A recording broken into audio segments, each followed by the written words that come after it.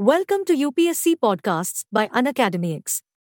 In this episode, let's look at the highlights on why truck drivers across states are protesting against a new law for hit and run cases.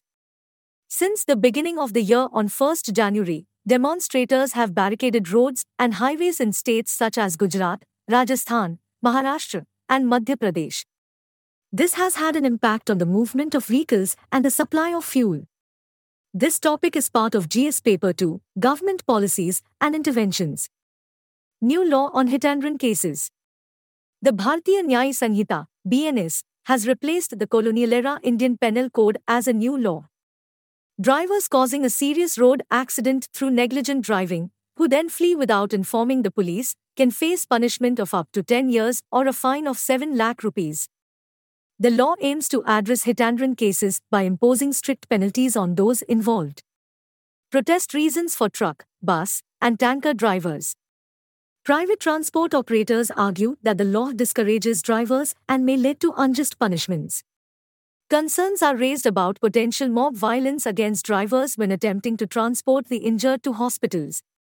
The demand from protesters, including the All India Motor and Goods Transport Association, is for the government to repeal the law. Criticism is expressed about the lack of consultation with stakeholders before implementing the law. Impact of the nationwide transportation strike. Since Monday, protests have led to road blockades and disruptions in states like Gujarat, Rajasthan, Maharashtra, and Madhya Pradesh.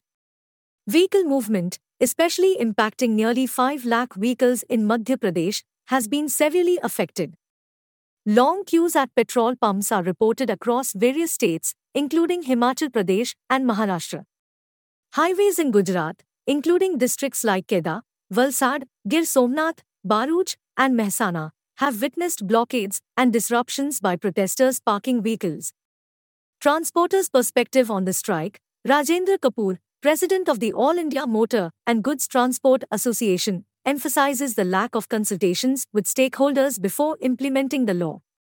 Kapoor calls for discussions and consultations with the government and expresses dissatisfaction with the decision-making process.